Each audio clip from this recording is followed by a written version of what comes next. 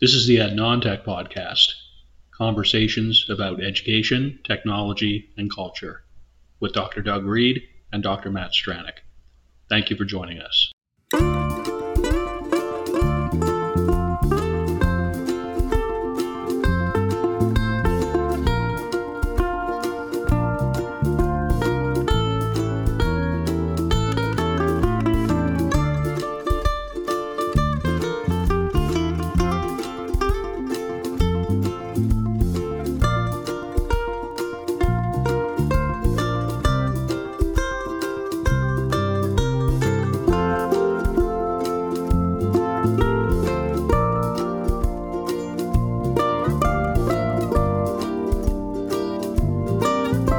My name is Dr. Doug Reed, and I am located on Abagway, the traditional and unceded territory of the Mi'kmaq people. My name is Dr. Matthew Stranick, and I am located in Menakwisk in St. John, New Brunswick, which is situated on the traditional and unceded territory of the Wolastoqiyik Maliseet people. Thompson Rivers University campuses are on the traditional lands of the Tk'emlúps de Secwépemc, Kamloops campus, and the Teklik, the Williams Lake campus, within Secwépemc Ulu, the traditional and unceded territory of the Secwépemc people. Matt and Doug are both grateful to be guests in these traditional, ancestral, and unceded lands where teaching and learning have taken place since time immemorial.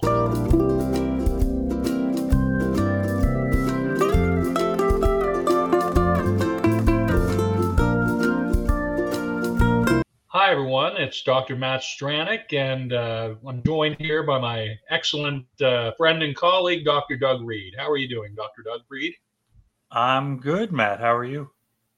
Yeah, real well. And I would just like to say thanks to Dr. Pamela Gurney for inviting me to participate in your class this week.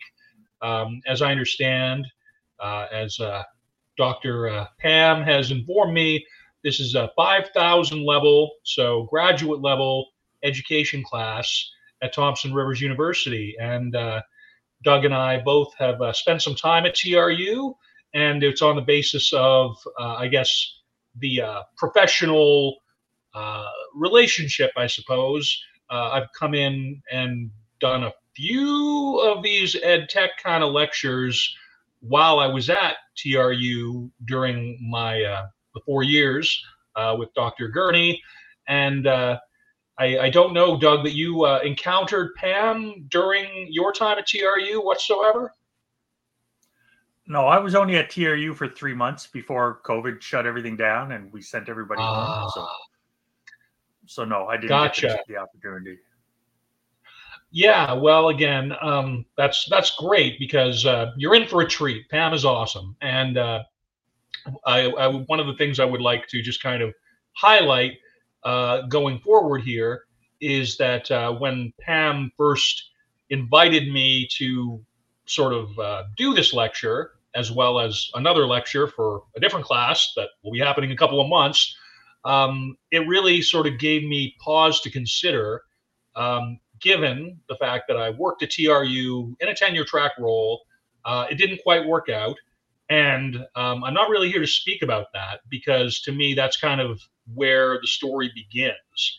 So I really started kind of thinking, what was it like when that pivotal moment happened in my career where something that I've been planning on, like for instance, working at Thompson Rivers for perhaps the length of my career, I set a lot by those plans. And when it turned out that that wasn't going to happen, I kind of had to reimagine things a little bit, both as myself as a professional and what I was even doing, particularly in the ed tech realm, the educational technology sphere, which is where Doug and I both have our doctoral qualifications. And I thought rather than just sort of, so Pam, when she sort of came to me, she said, how about kind of a 1 hour lecture, asynchronous, which is awesome, I think. And basically, she left the door wide open. She was like, you can really speak to any topic that you want.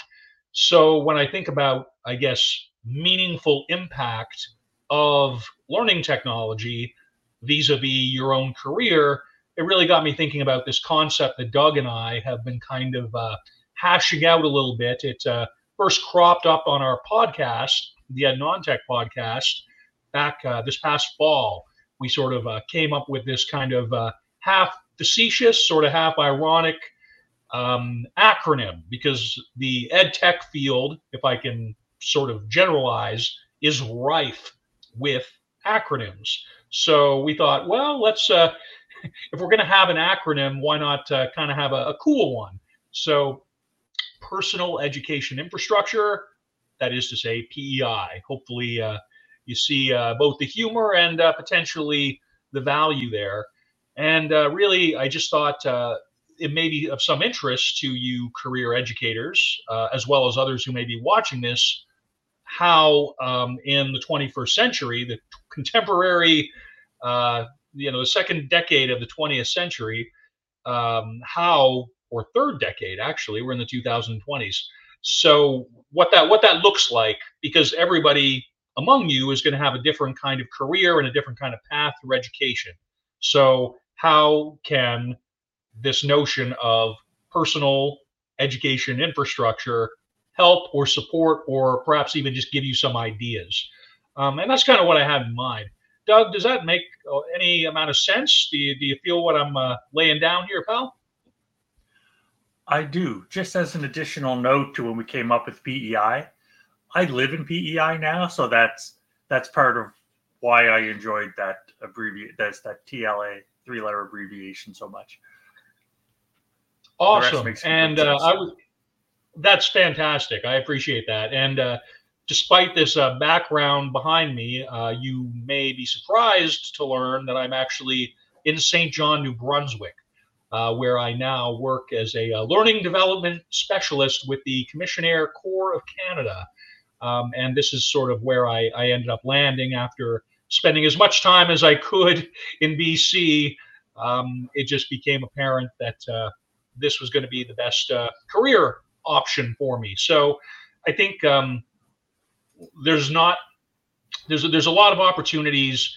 You can try enhancing your teaching practice, but maybe having some benefit from finding out when things don't go according exactly to plan.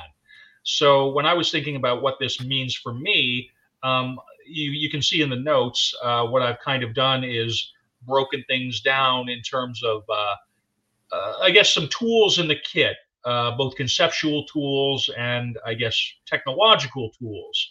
And in terms of what the notes provide, at least for my part of the notes, I spend a bit of time speaking to that. So I'm not going to get too hung up on if I don't get every little aspect of it into this recording. And one of the reasons I reached out to Doug is, apart from the fact that we have this podcast and this kind of long running, it's been getting on. It's a year and a half. It's getting close to 2 years anyway, where we've been working on this. So we know each other real well. And one thing that I've really come to value from this whole experience is the benefit of having a sympathetic partner or a sympathetic collaborator who can kind of look in and make suggestions, things that I wouldn't have thought of, but then also having a critical second perspective, which I think is really important in your professional and academic life. Doug, what do you feel about this? I mean, years ago, and you were very gracious about agreeing, but I mean, does this kind of resonate for you? Is there anything you'd like to add here for the students, bud? Yeah, one of the things in the literature that, as I was reading through, getting ready for my side of the notes of things, is so rarely does anybody investigate like the social network. Like if we hadn't worked together, we wouldn't be doing the podcast. If we hadn't done the podcast, we wouldn't be doing this lecture right now. So part of our personal education infrastructure is our friendship and relationship. And that is so vitally important, and it doesn't get mentioned enough. Like people wave at it in the literature and they're like, oh yeah, there's make sure you have good social networks. And it's like, what does that even mean?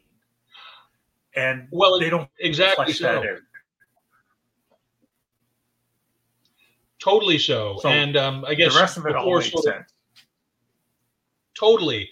And one of the things that we are going to sort of struggle with, and you may have even mentioned it a bit here, is that no technological medium is perfect.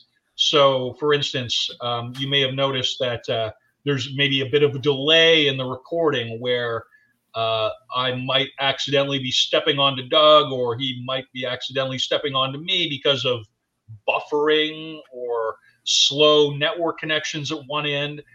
So anything that happens through a technology format, you're making concessions. You're going to be losing some things, but you're going to be getting some things. And ultimately, hopefully, what we can provide you here are just some anecdotes, some stories, some tools, some approaches that we have found helpful, as well as some references and academic sources, in the hopes that this may, land for you, resonate for you a bit.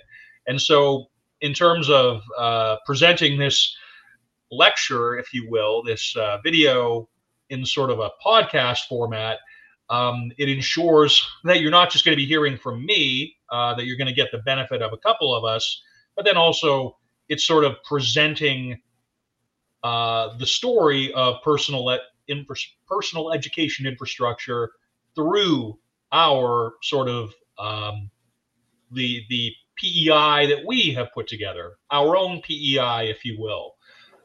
So, yeah, I know, Doug, that you've put together some really quite good notes here, and I really actually like Doug shared with me. So one of our processes is that we share out in advance of these recordings.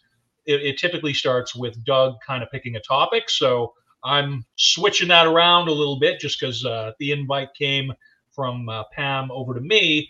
But when I flipped it over to Doug and he agreed to do this, immediately, I think he started, well, maybe not immediately, but right away he began putting together a Google Doc, because for our podcast, all of the episodes start with just some references. So I think that probably leads to my first point before we even get into the first reference that Doug has shared with us. And one aspect of that is simply that you really want to have a good sense of where you're going. And I was looking at a screen there, Bud. I was looking at another tab, and my thought kind of got away from me. But it's, I guess, yeah, your first reference here, Bud, really lands. And I'd be interested to hear you speak to why you included that.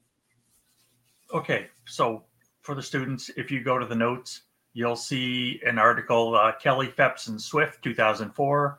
I know that feels like a million years ago, but it isn't. They wrote about developing a holistic approach for e-learning accessibility, and they have a great model of it. And at the center of everything is learner needs. And as educators, we have to take a look at that. And this was one of the few early models that mentioned infrastructure, what infrastructure was in place. Right now, every once in a while, we have a bit of a struggle with the internet connection and the software that goes with it and the time lag and all that. But when you're a student trying to learn, that could just be the thing that stops you. That can be the thing that destroys any quality. It can be just that overwhelming thing that gets you to quit. So in their model, Phipps or Kelly et al., they have accessibility, usability, learner outcomes, local factors, infrastructure. And local factors often gets ignored when people do the big picture stuff, because a lot of times people that are making the decisions, they're the big idea people. They're the people at central office, or they're the people in the president's office or the executive suites making these decisions. But as educators, it's us. We're the ones that have to make the decisions and make sure what local factors matter. And a lot of the student agency stuff that we're going to get to later is going to be in those local factors.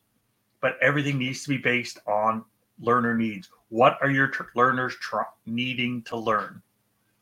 And I'm going to leave it at that and let Matt comment.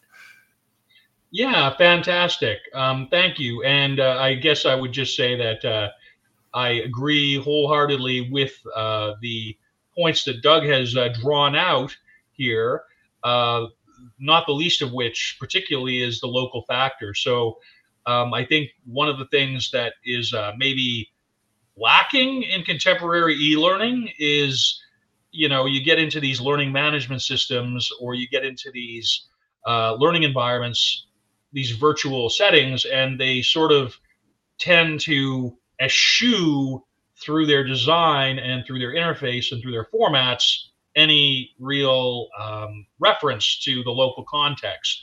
So this is something where I've got the nice Kamloops in winter background behind me. This is just a small thing that I have done to just kind of break down in a visual kind of manner what to kind of draw that local connection. And I guess I would just add, before we go too much further without mentioning it, is the notion of meaningful land acknowledgements. And so you would have heard prior to the beginning of this recording, Doug and I have actually, and this was Doug's idea, we spent the first few episodes of the podcasts kind of reciting or trying to do not an ad-libbed, but a very sort of in the moment kind of acknowledgement for each of the territories that we're located in. And I can't speak for Doug, but I'll just say for me that my time at TRU, one of the reasons that it was so formative was because it really drew open how important indigenization is to me, and just generally speaking.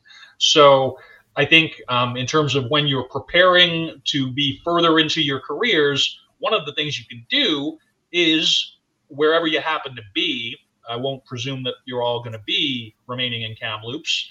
One of the things I would say is that, you can create your own land acknowledgement for wherever you happen to be. And you can record it, and you can practice saying it, and you can kind of go over it again and again until it feels natural to say it.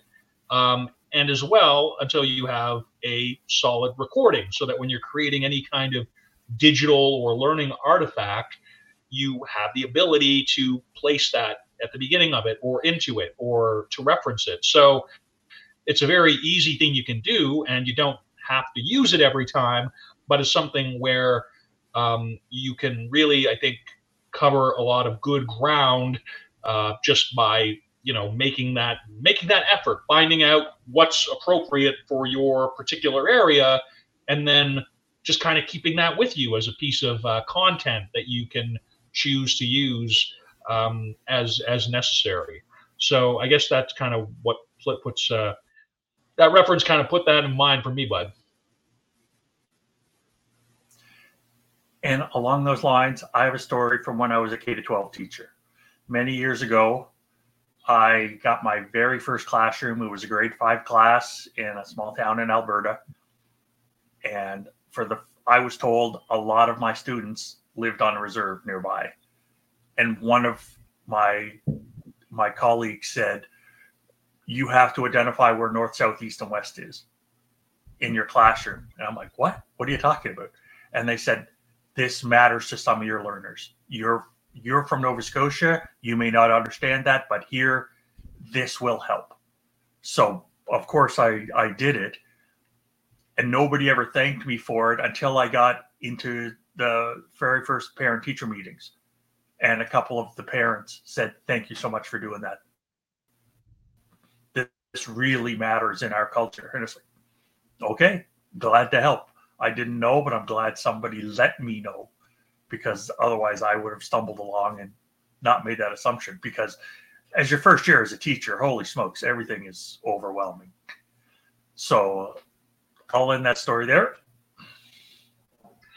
That's awesome, Doug. Thank you. And I guess this is really one of the sort of concepts that has emerged over the show, over the course of our collaboration through the podcast. And I mean, this is something that came up while I was studying my doctorate, but I find it really increasingly relevant as the time goes by, is that all learning is contextually bound. And that sort of might just be saying like the sky is blue, your nose is on your face. But it's one of those pieces that if you drop it or you forget about it or it goes into the background, then you are losing maybe some opportunities to engage with your students in meaningful ways, to engage with your learners in meaningful ways. So setting and context are everything. And I think one of the things that we try and do is just find ways to draw that out and explore that, hopefully within our recordings and other kind of activities. And we, I guess, would encourage you to find something that makes sense for you in that regard. But just that's some that came to mind for me. But and that leads us to the next article I have, the Seal and Cooper 2010 article about e-learning and accessibility and the exploration of potential role for generic pedagogical tools. It slides right into that, because when we're looking at how we're designing our learning for our students, there's so much money has been poured into the technological tools, but that was supposed to help students or supposedly helping teachers, but the design wasn't there as well. When I was doing my master's at U of C back in '99, we hated, and we announced that we hated, all the students in my cohort said, we hate that whole read that article, comment on it, and then reply to 2 of your students in the discussion forums. We hated how that tool got used. And our profs agreed. They're like, yeah, it's not good. Discussion forums are still new. We're emerging. We're still figuring out how to do it. The most important person in my life is studying. She's doing her PhD now. And she's got the exact same design 25 years later. She's taking a doctoral level course, and it's the same thing. Read that article, do that post, and reply to 2 other posts by whatever, Sunday night or Tuesday morning or whatever it is. The exact same model's being applied. And that's a lack of knowledge on how to help people. Like, are people learning, or are they jumping through hoops? Because we're paying a lot of money for her to jump through a hoop rather than learn. I'm not trying to be rude. I don't know what the model is in this class. So if you have to do a lot of that in discussion forums, maybe just. Well, I think, Doug, that's, first of all, thank you for that. And thank you for bringing in Erin's experience in terms of what she's going through. And I think in terms of these kind of embedded or default kind of practices that we've come to associate with e-learning, I think for me, this kind of speaks to one of the sort of broader points that I was hoping to make during this recording, is that conceptual frameworks are something that you can carry with you. You can, and I provided some examples, and Doug has provided some examples. And so conceptual frameworks and theories of learning. And in the recordings, I kind of or the notes rather, I kind of distinguish between theories as being more general and widely tested and widely used, whereas these frameworks are a little bit more narrow. Specifically, they tend to be more specific to a certain kind of purpose.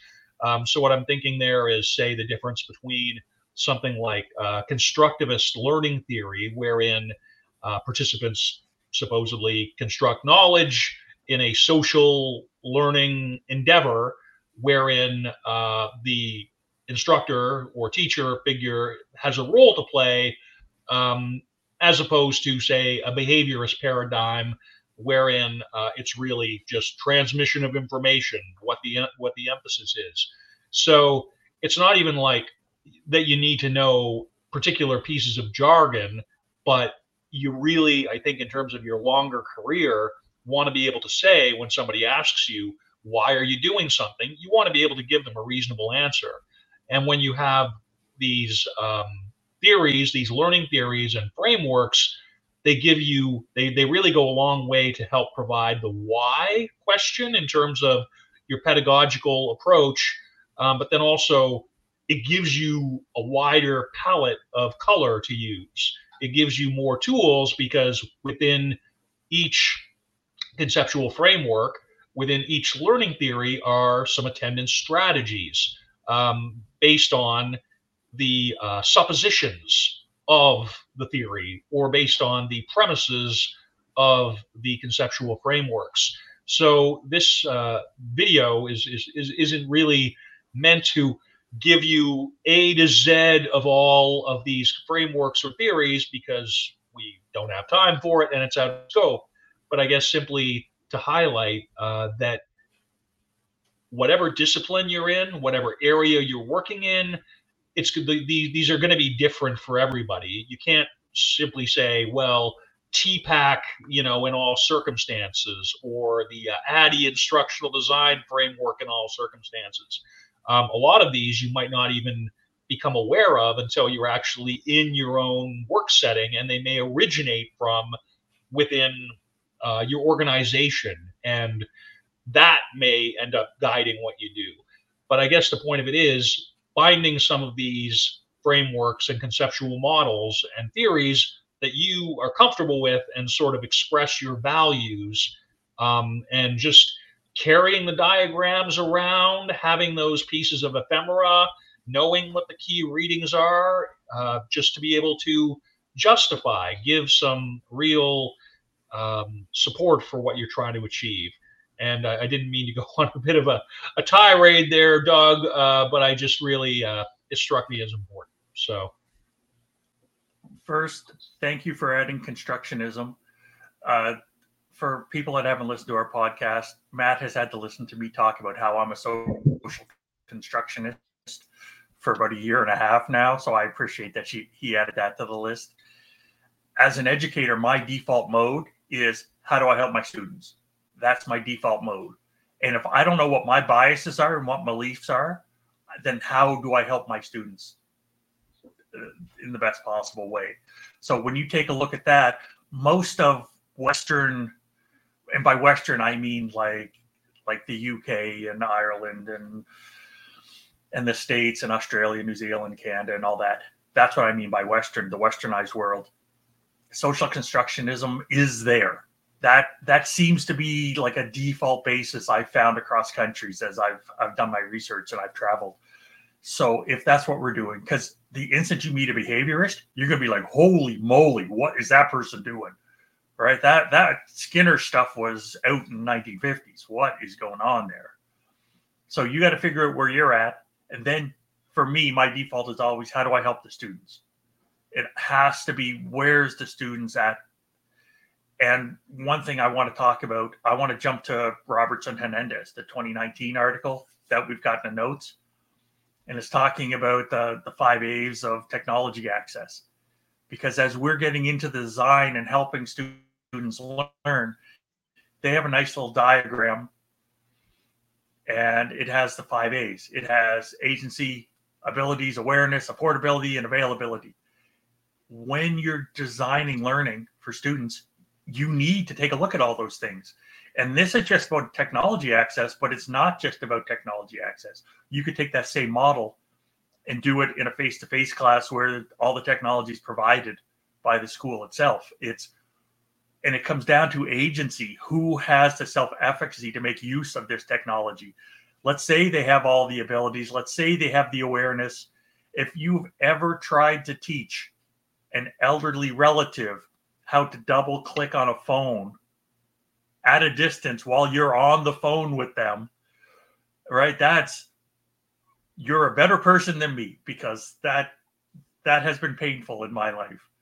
And these elderly relatives might have amazing skills and have had very successful lives, but just doing some of those tasks, it's not in the norm for them. Some of it's affordability, right? I know a couple of students that I had where I set up all these learning for them. And then it was like, sorry, Dr. Reed, I can't get to it because we only have one computer in the house and I've got 3 siblings and my parents need it for work too. And it's just unavailable, unaffordable. It's just too much. So we have to take a look at those as another basis of the infrastructure of, you might be as energetic as possible, you might have amazing skills, but if the access isn't there for your students, you got to find another way around it. And Matt, I'm wondering what your thoughts are. Couldn't agree with you more, Doug, is what my thoughts are. Actually, I was thinking that's really well put, what he's putting down there. One of the aspects of learning tech that I've come to appreciate is knowing when is enough, and really trying to find the minimum baseline, the minimum threshold where everybody who needs access can participate. So this is something that came to the forefront, at least, for me, a bit during the pandemic, when courses were canceled for an entire semester and longer. And as Doug has pointed out, there might not always be the most reasonable or equitable access of the technology, hardware, handsets, computers, whatever.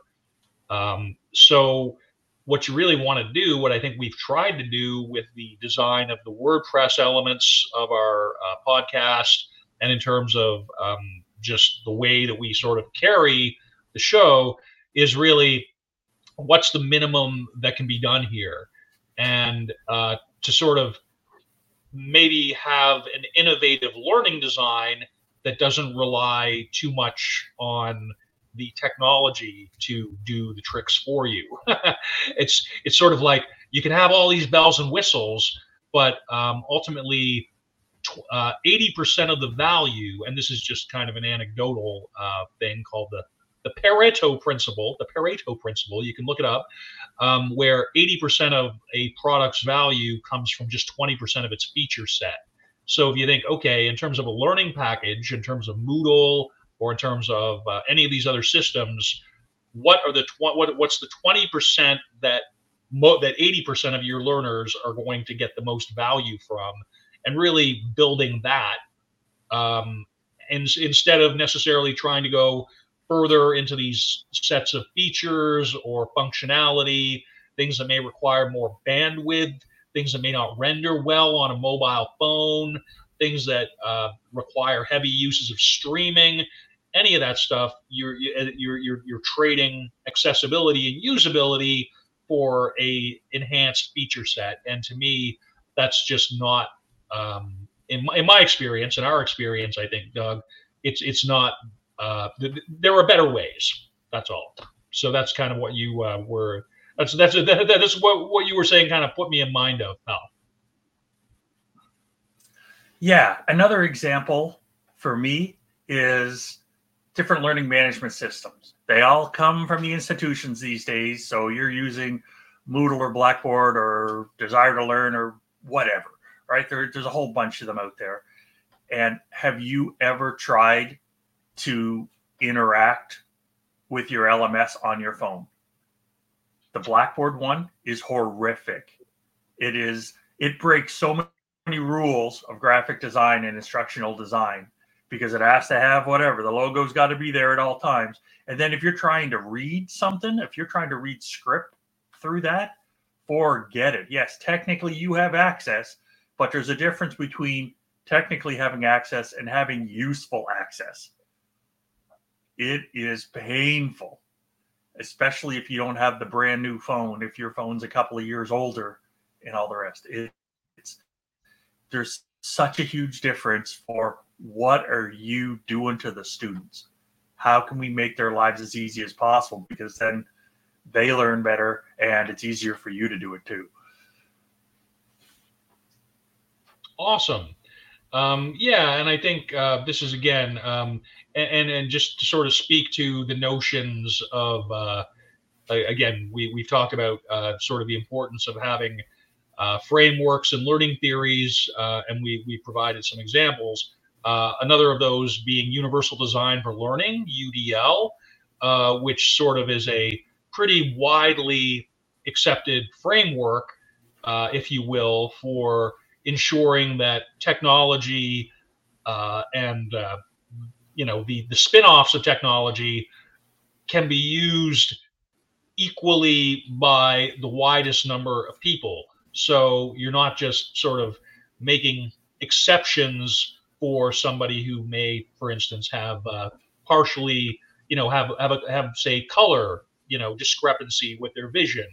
You're using color and instructional design principles in such a way that everybody, has the ability to process that info according to their sensory configuration or whatnot. It's making the decisions to sort of make things accessible for everybody, and not just sort of making accessibility something that you're kind of doing akin to a sort of remediation.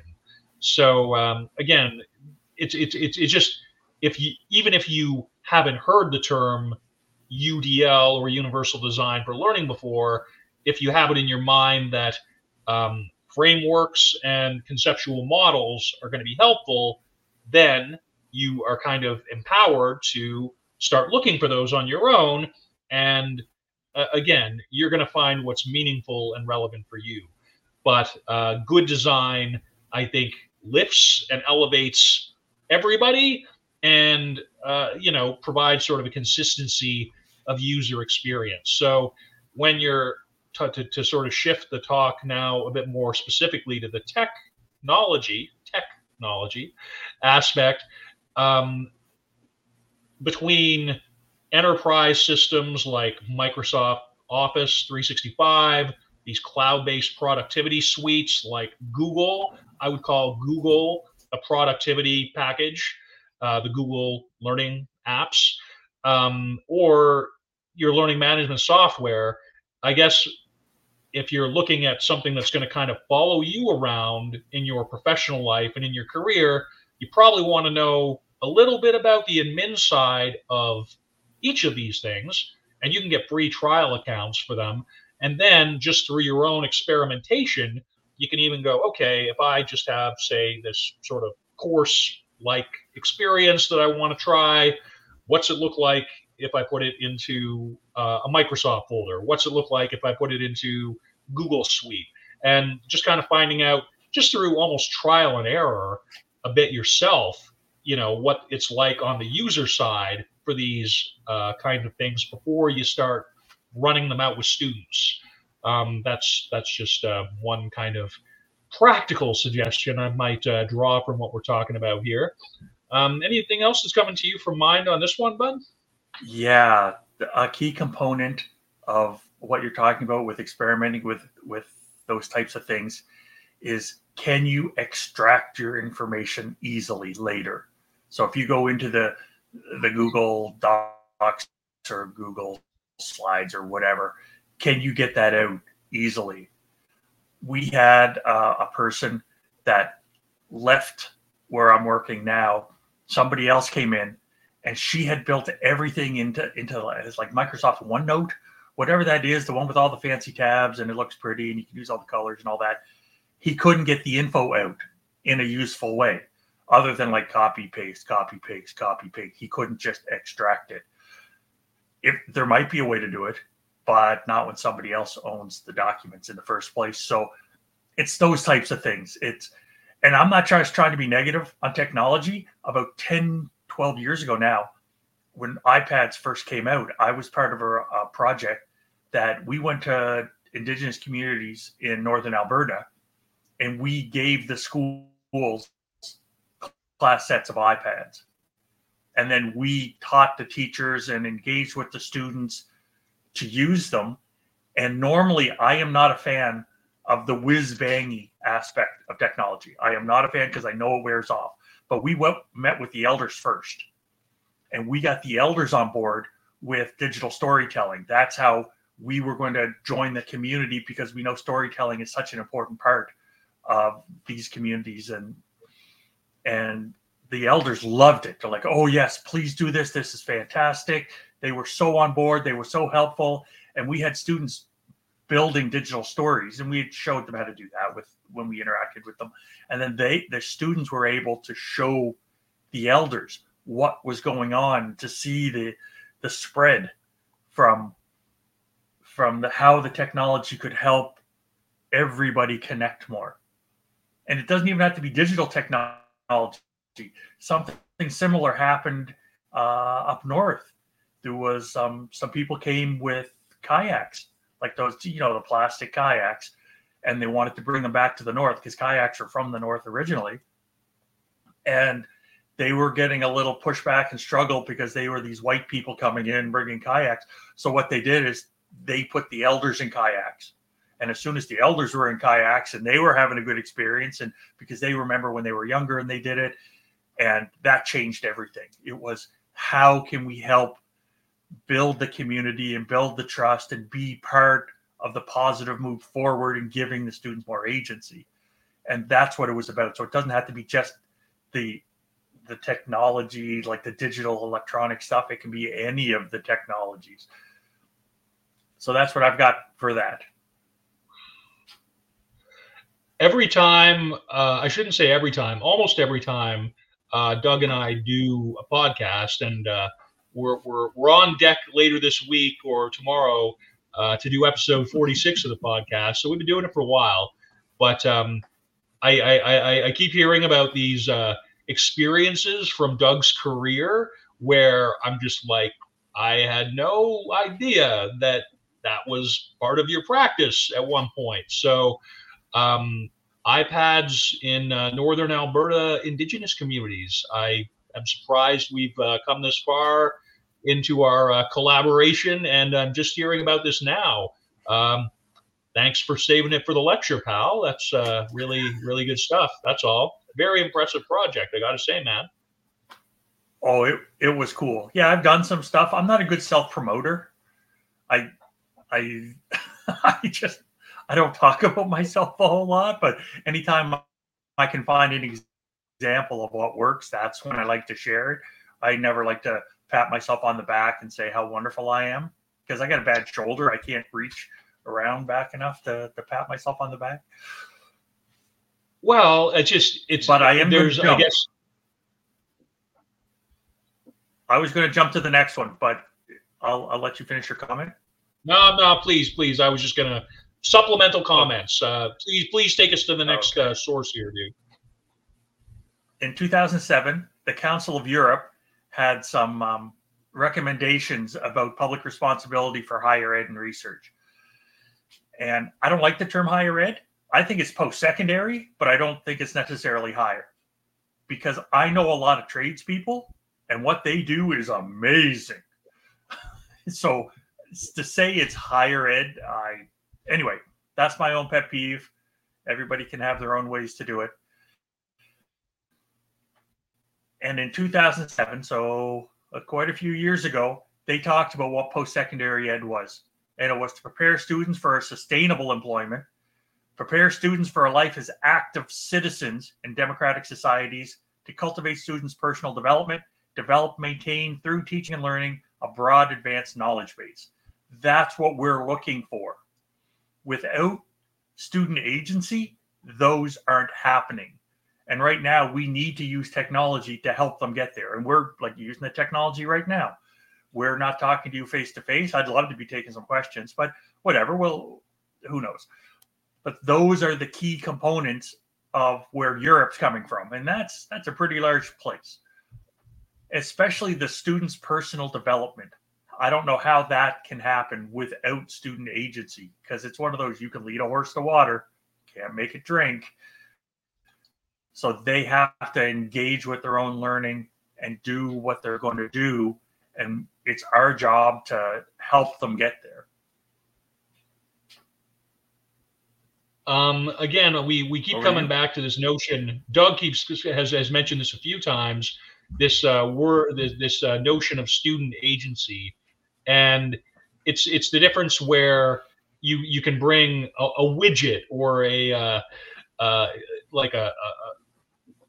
tablet, or just, if this coffee mug had some kind of special tech capability, you can bring it and you can introduce it into such a way that is student facing and student embracing. That's poor choice of words, but it's it's something where if you seek input and formative sort of buy-in from your learners by just, sort of bringing something in, but without being overly prescriptive about how it's used, there's a major difference between kind of going at it in a kind of formative or open approach than just sort of saying, well, here's a piece of equipment that the university or the school district says we have to use, so we better kind of lug along and get with it. It's really one of these things where if you personally feel comfortable with what you're bringing to the situation, then you're going to get a lot. There's just going to be opportunities for creativity and dynamic engagement and ultimately agency, if you will, by kind of approaching it that way. So instead of here's what this thing is for, this is what we're going to do with it, if you can sort of bring it to the situation as in, here are some of the things you can do with this. What can we do with this together? What are you going to find, that's valuable from this?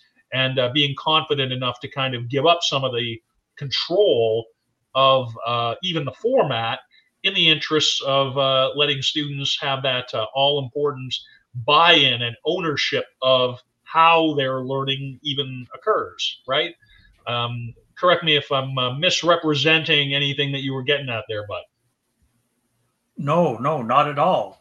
And if you take a look, the farther we go in education, the more agency and ownership students have. Because in my undergrad, I know how little I had. Right, I took the courses, wrote the tests, wrote the assignments, and then on my master's, I at least got to write a thesis. And I was basically given an option of, hey, do you want to study one of these few things? And I didn't know any better, so I chose that one. And then for my PhD, I met with my supervisor, and he's like, what do you want to study? And I kind of babbled for a while. He goes, give me a one-pager. And I'm like, what? Give me a one-pager. What do you want to study? So he forced me to create a one-pager. And then, because he's one of the most wonderful people I ever met, I thought I had it done. And then he's like, draw me the picture. And I had to draw my theoretical framework dozens upon dozens of times. And he would just poke holes in the picture. I am not an artist by any stretch of the imagination, but as soon as he couldn't poke holes in my picture, he's like, okay, now you've got it. Now let's start your actual research. So he gave me that opportunity to create agency, and I was not comfortable with it. I was so used to the model of do what the prof tells you, do what the teacher tells you. And the concept of agency, sorry, go ahead. I was just going to say, I'm such a fan of the one-pager. Like, wow. Like, just distill all of your random, monkey, jungle, whatever thinking. You're just the chirping and the, things that are going on in your background. Cut through the noise in your own thinking and distill it into 500 words, give or take, on a single piece of letter-sized paper. Just nothing better. When that got pulled out by our profs during the doctorate, that was something that just landed with me as a practical strategy. Like, yeah, I gotta hold on to that. So just I'm a fan of the one pager, bud. That's really all I wanted to say there. The brain thing you just mentioned, I'm a meditation instructor, and I was taught by a 99-year-old Buddhist monk. And he called it the monkey mind. He's like, calm the monkey mind. Get it? And he was Thai and stuff. So English was his 6th or 7th language or something. But it was just the monkey mind. And I knew exactly what he meant. He translated in a way that was perfect for me to get to where I was at. There's one thing about student agency that I want to just give people a little bit of a background on. Student agency way back in the day, like back in the 60s, was about politics. It was about student activism. And that definition was like Altback goes back from like 1966, and Altback was still publishing in 2014. So that's 40, 50 years of of these conversations about what student activism, student agency is. And it goes back to Paulo Freire and Pedagogy of the Oppressed. It's what structures are in place that people are having to deal with. And if we're in a structure, we don't even know. It's like, well, of course you can do whatever. I walked into a building today, and it's one of those cinder block buildings that was made in the 70s. I can't get cell reception on my phone. And somebody else could. Another colleague could. And I was like, how did you do that? I am so jealous. I always have to walk outside. And it was -8. And then the windshield made it feel like -20. But I had to go outside to make a phone call. And he's like, oh, I use cellular Wi-Fi. And I'm like, I have no clue what cellular Wi-Fi is. But he had a work phone. And I just have my personal phone. So I couldn't get that to work with the IT structures and everything. But I didn't even know that was an option. I didn't know that technology was possible at the institution that I'm at. So we're biased because we haven't dug into the student part and what they actually know. If they don't know it's an option, how would they even do it?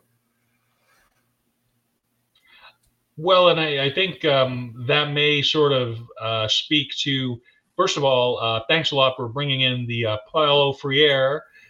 We've actually, if you have an interest in it, we actually do go back to Freire on a few of our episodes, not as many recently, but anyway, we definitely talk about the notion of learning as a political act.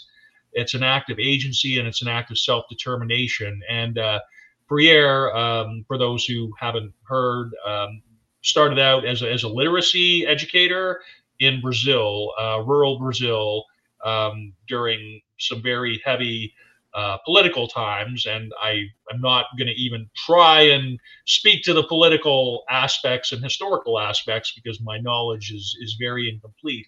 But from a very, I guess, politically fractious and perhaps undemocratic setting in some instances where Freire first sort of began his practice as an educator and writer and a philosopher, it's really come a long way towards, in our Western vantage point, of providing a notion of a critical pedagogy. So critical pedagogy as in looking at not just what these conceptual frameworks can do, not just what these learning theories and technology applications can sort of do for you, but who is privileged by their use, whose power is expanded, whose is diminished.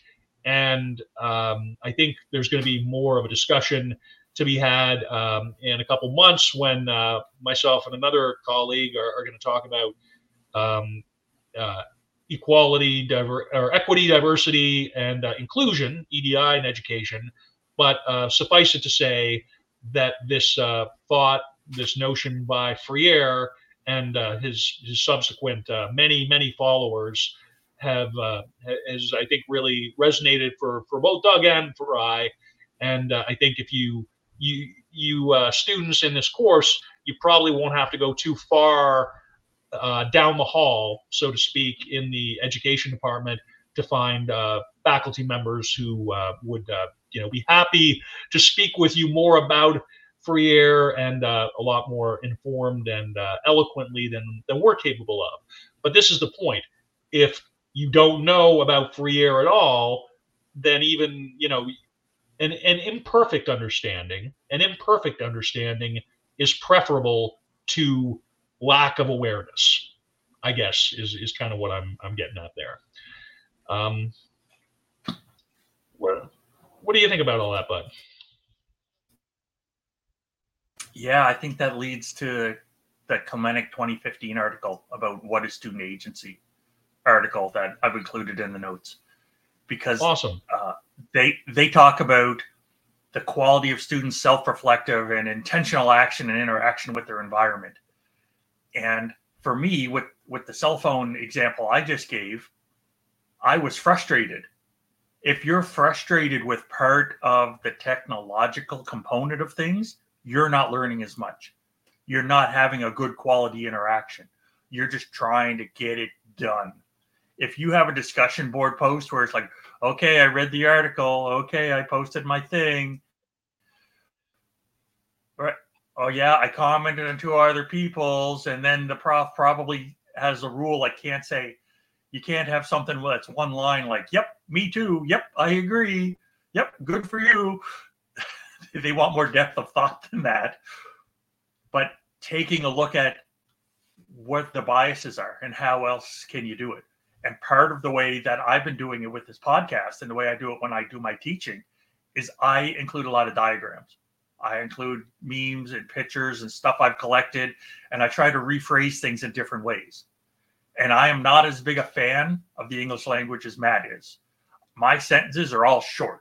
I like short, to the point sentences, and Matt's a writer at heart.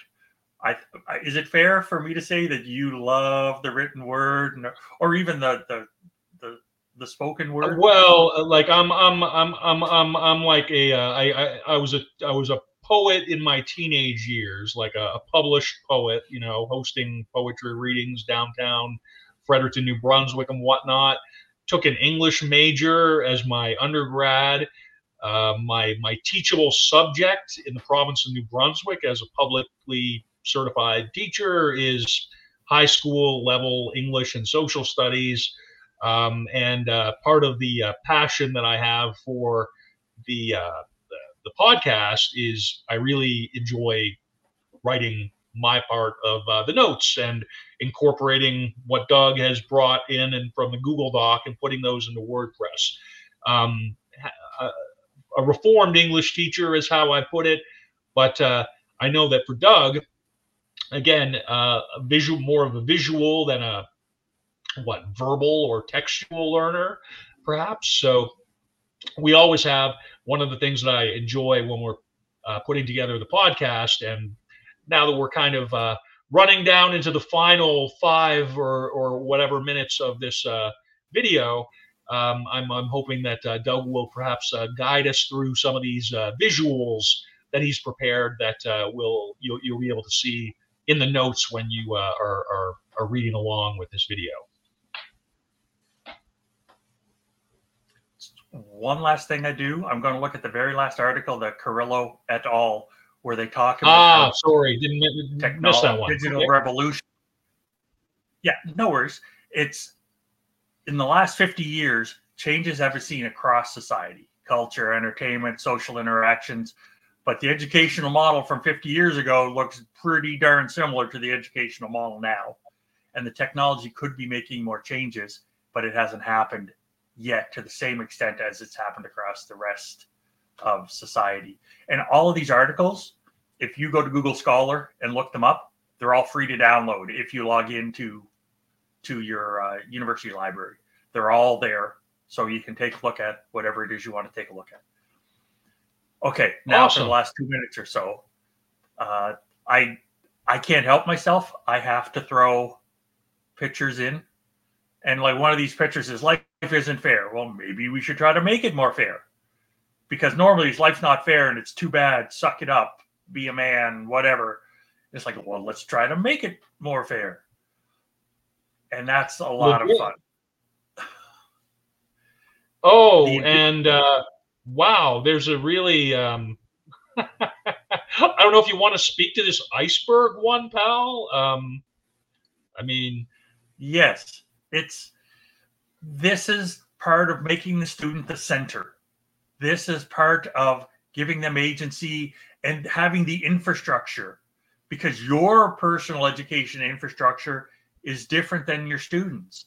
So if you have Indigenous students, we can see the material culture, but all of these other pieces, the government systems, the land ethics, the relationships, the oral traditions, the individual stories, the worldview, that's all different. And it's not easily seen. That takes an effort on my part as an educator to learn this stuff. And I'm shocked by how much I have learned about Indigenous culture in the last 5 to 10 years. Because I I have a PhD, for goodness sake, right? I studied on purpose. I learned a bunch of stuff. I'm a lifelong learner, but this was hidden. And it's taken a lot for me to get there. And I'm so glad it did, because I cringe at what I used to think and what I used to know, but I see that as growth. It's like, okay, I didn't know. Now I do. What am I going to do about it? And so now I've made changes. I did my PhD in Australia. And if you take a look at the dreaming, that's what the Indigenes of Australia, that's their worldview, their big picture. And they have all of these things tied in together.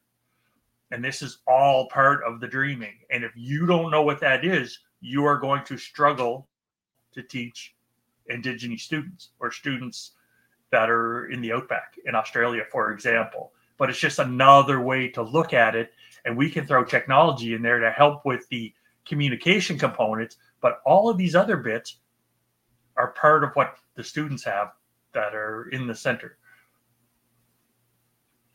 That is awesome. Thanks, man. I appreciate that. Seriously. The one I really like is we talk about design influences behavior, is the little car one. Yep. Where they put a speed limit of 25 on the road and said, yep, that's going to make the racetrack safer. Nobody's going to be allowed to go more than 25. And it's like, your design of your teaching influences how the students interact with it and how the students interact with you.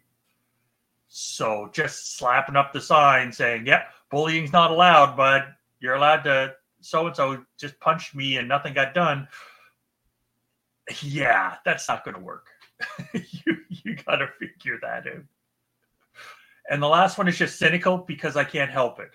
It's a picture of that old Rudolph the Red-Nosed Reindeer. Deviation from the norm will be punished unless it's exploitable, because nobody liked Rudolph until they needed his nose or her nose.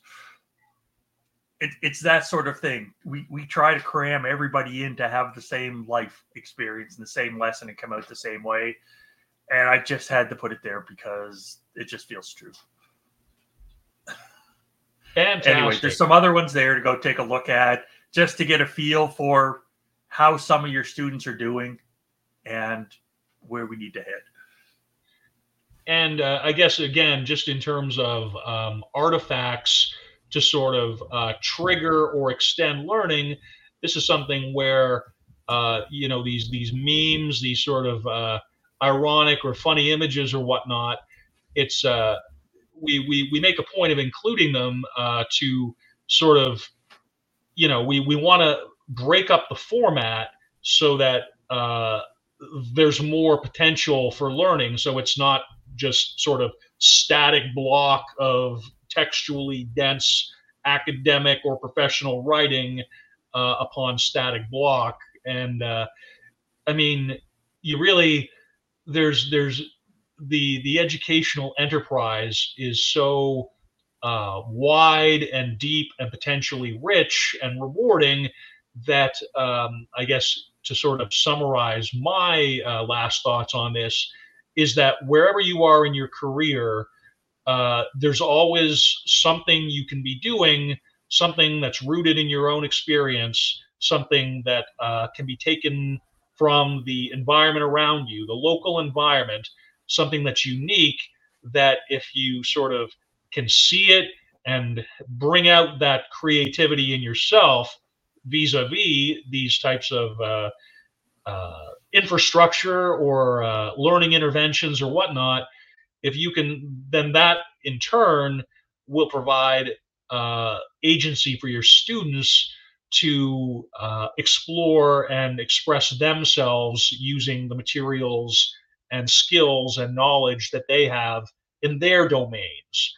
So I think really that's as close to an insight as I've had during this conversation. And I guess I just would like to say for my part that I really appreciate Pam for inviting me and us to speak to the class, and to anybody else that may be watching or checking this out. I would just like to say thanks a lot for spending some time with us, and please feel free to reach out and engage through email, social media, or in any other way. Doug, was there anything else you wanted to add here as some final thoughts? My final thoughts were thanks for the invitation. I really appreciate that. And I know we're over an hour and we promised it to be an hour, and I don't want anybody to hate me, because if I was a student, I was stopping at an hour. So that's all I've got. Thanks. We may have some Camtasia tricks for that, but well taken. We appreciate all of you a lot. Take care, everybody, and there's some notes that you can follow along with some additional resources if you so choose. Take care. Thanks a lot for having us, and bye for now. Bye-bye.